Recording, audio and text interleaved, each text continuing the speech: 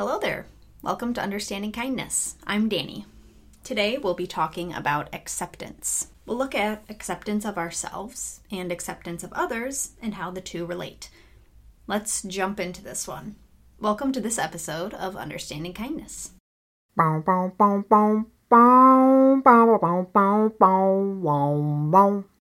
In the last episode, we discussed a podcast called This Land, and I mentioned how the series talks about the U.S.'s history with making and breaking treaties. Today, I want to discuss a zine from Indigenous Action that provides an in-depth look into this history and the history of the discovery of this new world that we now refer to as the so-called Americas. 500 Years of Indigenous Resistance details the history of life in the pre-Columbian world, that is, the Americas prior to European colonization, the beginning of the war on and genocide of indigenous peoples for the land they've cared for since time immemorial, and the always constant resistance of this colonization by the indigenous peoples of these continents. Most of the history described in this zine was unknown to me. Reading it, I began watching puzzle pieces fall into place. Questions that I had no answers for before were being answered. Questions like, who are the indigenous peoples of these lands that I'm occupying? Where are they now? Why do I not know anything about them? Why did I not learn about this in school? Why did I have to actively seek out this history of the place I'm occupying? Why is this history so disparate from the history I learned in school? Who is keeping this information from the mass population? And why are they keeping it from us? As well as, how did we get to this point currently? This zine answers all of these questions both explicitly and implicitly. Implicitly because it is from an indigenous perspective. The zine doesn't answer all these questions directly, but it tells the history of the genocide and continuous resistance of Native peoples of the Americas, which shows us the answers to these questions that aren't directly answered. After learning this history, all the answers to these questions are so obvious. The history that is taught and learned in U.S. schools is biased. All accounts of history are biased. The history that those of us in the U.S. grew up learning was specifically chosen to be taught because it teaches a specific narrative, a narrative that keeps and continues the legacy of the European colonizers. 500 Years of Indigenous Resistance teaches another narrative, one that, yes, is biased, but gives us the other side of the one we learned in school and helps piece together much of what was untold before. It's a bit of a read, but fascinating the whole way through. I'll link the zine in the episode notes.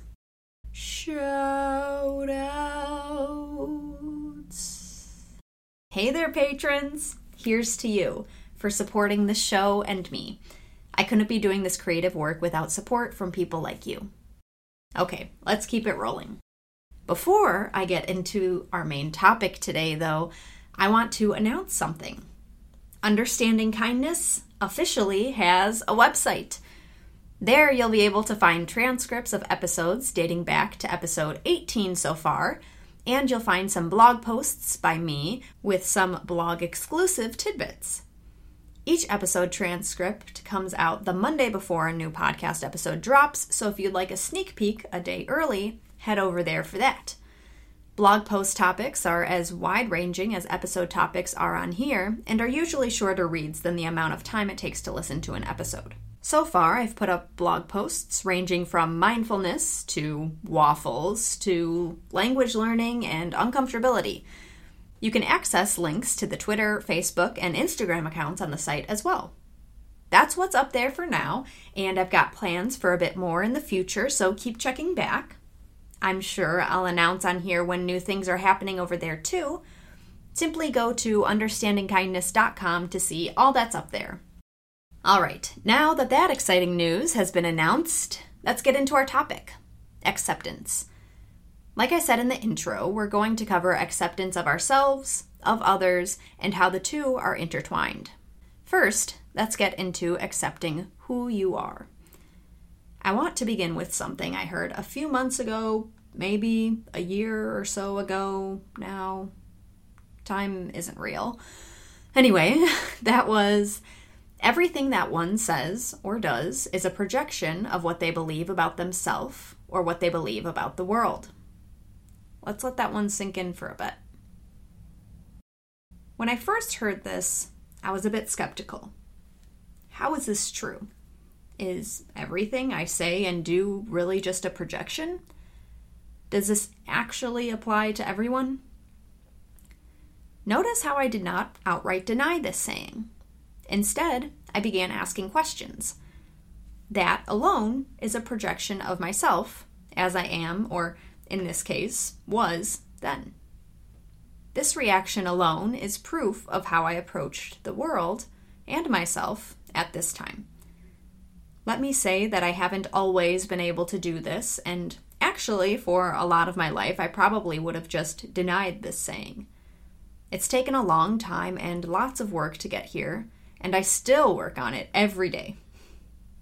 When I would have denied this saying, I'll tell ya, I was denying a lot about myself and denying a lot of what was happening around me in the world.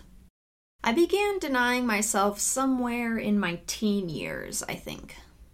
I was beginning to try to aspire to a specific narrative that girls and AFAB, which stands for assigned female at birth, peeps, are told about who they must be. This is a very common happening in teens, all teens. The culture and society begins seeping in, telling them to deny themselves, who they are, telling them what they should want in their one precious life with their one precious body. I am a pretty short, naturally skinny person and have had the same body since I was like 17 years old. So luckily, I never dealt with the intense pressures to be thin that our culture pushes onto us. I've always been pretty athletic and loved being outdoors. I was what they call a tomboy. When I was younger and growing up, my siblings weren't living in the house anymore, so it was just my mom and I for a long while. When she was at work and I'd be home, I'd play out little stories and then write the stories down into books. I don't know if I've mentioned this before, but I've always loved writing. When I was younger, I had no idea how to not be that person. I was so accepting of who I was. And if I would have heard that saying during this time, I think it would have clicked. I was a big introspective thinker back then, too. When the cultural and societal pressures began being pushed up against me, it was almost inevitable that I would succumb to it. Now, I mostly grew up in the early 2000s and 2010s, so my upbringing was very specific and unlike any generation had seen before. The internet had just really started getting going when I was young. I grew up with TV and watched a lot of it, but I didn't have many video games or screens to get sucked into. So I'd play with my friends outside a lot, play by myself outside a lot, play with my dog, Baby, outside, play by myself inside, write stories. Once we got into the 2010s, technology and the internet were pretty far along from where they were just 5 years ago, but social media wasn't as big yet. The algorithms weren't as complex and exploitative yet. So internet life was just that, internet life. Most of us who were using the platforms still knew life without these things, so we sought out those fun, fully immersive experiences off screens. Social media wasn't as addictive yet, though, either, so we tired of it more easily as well. Though the internet wasn't as big yet, TV was still huge, and the on-demand market was well past its R&D phase on addictiveness. TV shows slowly became accessible on demand, no wait, whenever you wanted, and they were plastering that narrative of what you should look like all over that anytime you want it platform. I was seeing my peers succumb to this narrative slowly but surely. I wasn't quite buying it yet, but it was only a matter of time. None of us were sure how it would affect us long term yet. As I began getting older in my late teens and early 20s, TV and social media, thanks to everyone having cell phones now, were well on their way. On-demand TV was in its heyday, and social media platforms like Facebook, Instagram, and Snapchat were reigning supreme, and everyone I knew had an account on one or more of these platforms. The narrative was being pushed into our faces, quite literally, almost 24 hours a day. I saw myself succumbing to the pressure to get all the right clothes, all the right shoes, all the right makeup, all the right things. I was spending my money trying to make myself into someone that I was not. I was denying who I was. I was denying that this was happening to everyone else around me, too. I always felt something was off, but I kept denying it because I wanted others to accept me, to see that I was willing to do those things, too, just to be accepted. I'd say that all this led to my anxiety and depression. And it wasn't until I landed on a hard, cold bottom that I realized I needed to stop denying this obvious pressure. This is when I began this gradual journey of coming back to myself and accepting every part of who I am. I immersed myself in this toxic culture for quite a few years, and the ideas have been planted in my mind. So this journey of self-acceptance is ongoing. Sure, I still think about what others might think when I walk out the door and they see me, but I constantly remind myself that their opinions are not what matter. After all, chances are that they are sucked into the toxic culture as well. I remind myself that what matters more is how I feel and how I treat others. So, if I'm comfy in something that might not be the most fashionable during my day-to-day life, I do not care what others think. If they really wonder why I'm wearing what I'm wearing, they'll ask me, and I'll be completely fine telling them that I wear what I want and what's comfortable, no matter their reaction. I understand that this is who I am, and I love and accept myself as this person. I'd much rather open myself up to that conversation and hopefully allow them to take a peek into what life is like when you fully accept yourself, or maybe even open up to a lovely conversation with a stranger where I learn something new. I wouldn't have it any other way now. The best part is that I realize that I'm the person that my younger self always was and always wanted to be. We'll segue into how to accept others with something I just mentioned. Recognizing that others may still be feeling pressured by society. Like I discussed before, these societal and cultural pressures are applied to everyone, literally. Every person, no matter where you are, is subject to societal pressures. These individual pressures are different from culture to culture, but they are still present. Every culture has different cultural and societal norms. These norms tell us what a specific culture or society values, and these norms are what those pressures are made from. The pressure part comes from everyone doing their part, and subtly, or sometimes not so subtly, enforcing that on each other and on the upcoming generation. So, in the US, we're constantly bombarded by pressures to look a certain way, have a certain career, want certain things in life, have certain possessions, go certain places, value certain things over others. In the US, there is one ideal that everyone is striving to work towards. As you can see from my experience, and I'm guessing when you really begin to question things from your experience as well, no one wants the same things in life, and essentially no one can reach this ideal that has been set up for us all. Yet we're all being herded into this way of life, saying that it is the one true way to live, as I like to quote from Ishmael.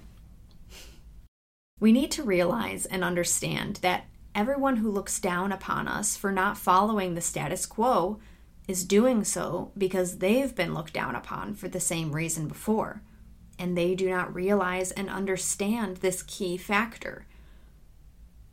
Everything one says and does is a projection of what they believe about themselves or of the world.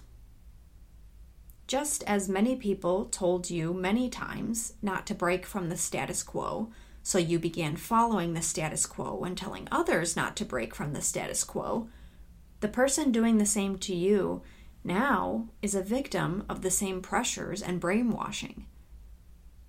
we must be understanding. We must be kind.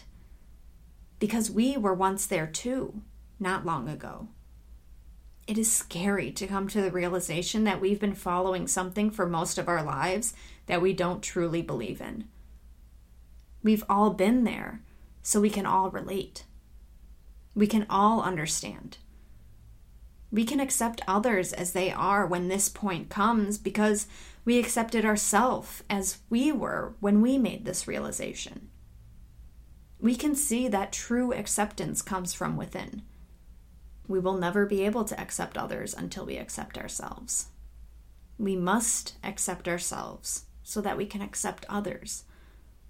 This is the greatest superpower of all. Now, I like to keep this quote in mind all the time. Everything one says and does is a projection of what they believe about themselves or the world. Remembering this allows me to listen more closely to myself and others, to hear and understand what I or they believe. Remembering to listen to myself closely allows me to work on those things that I still have trouble accepting about myself, those things that culture or society embedded there and that are in need of extraction.